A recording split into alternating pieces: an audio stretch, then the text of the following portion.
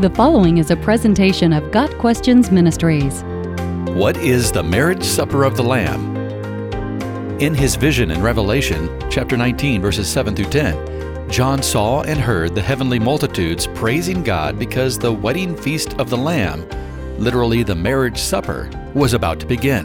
The concept of the marriage supper is better understood in light of the wedding customs in the time of Christ.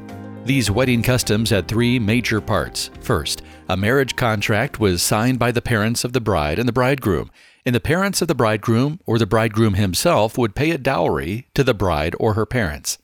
This began what was called the betrothal period, what we would call today the engagement. This period was the one Joseph and Mary were in when she was found to be with child.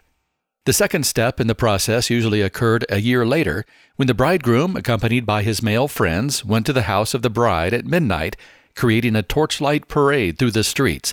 The bride would know in advance that this was going to take place, and so she would be ready with her maidens, and they would all join the parade and end up at the bridegroom's home. This custom is the basis of the parable of the 10 virgins in Matthew 25.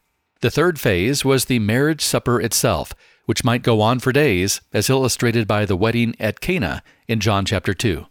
What John's vision in Revelation pictures is the wedding feast of the Lamb, or Jesus Christ, and his bride, or the church, in its third phase. The implication is that the first two phases have already taken place. The first phase was completed on earth when each individual believer placed his or her faith in Christ as Savior. The dowry paid to the bridegroom's parent, God the Father, would be the blood of Christ shed on the bride's behalf. The church on earth today then is betrothed to Christ, and like the wise virgins in the parable, all believers should be watching and waiting for the appearance of the bridegroom, the rapture. The second phase symbolizes the rapture of the church, when Christ comes to claim his bride and take her to the Father's house. The marriage supper then follows as the third and final step. It is our view that the marriage supper of the Lamb takes place in heaven between the rapture and the second coming, during the tribulation on earth. Attending the wedding feast will not only be the church as the bride of Christ, but others as well. The others include the Old Testament saints. They have not yet been resurrected, but their souls or spirits will be in heaven with us. As the angel told John to write, "Blessed are those who are invited to the marriage supper of the Lamb." Revelation 19, verse 9. The marriage supper of the Lamb is a glorious celebration of all who are in Christ.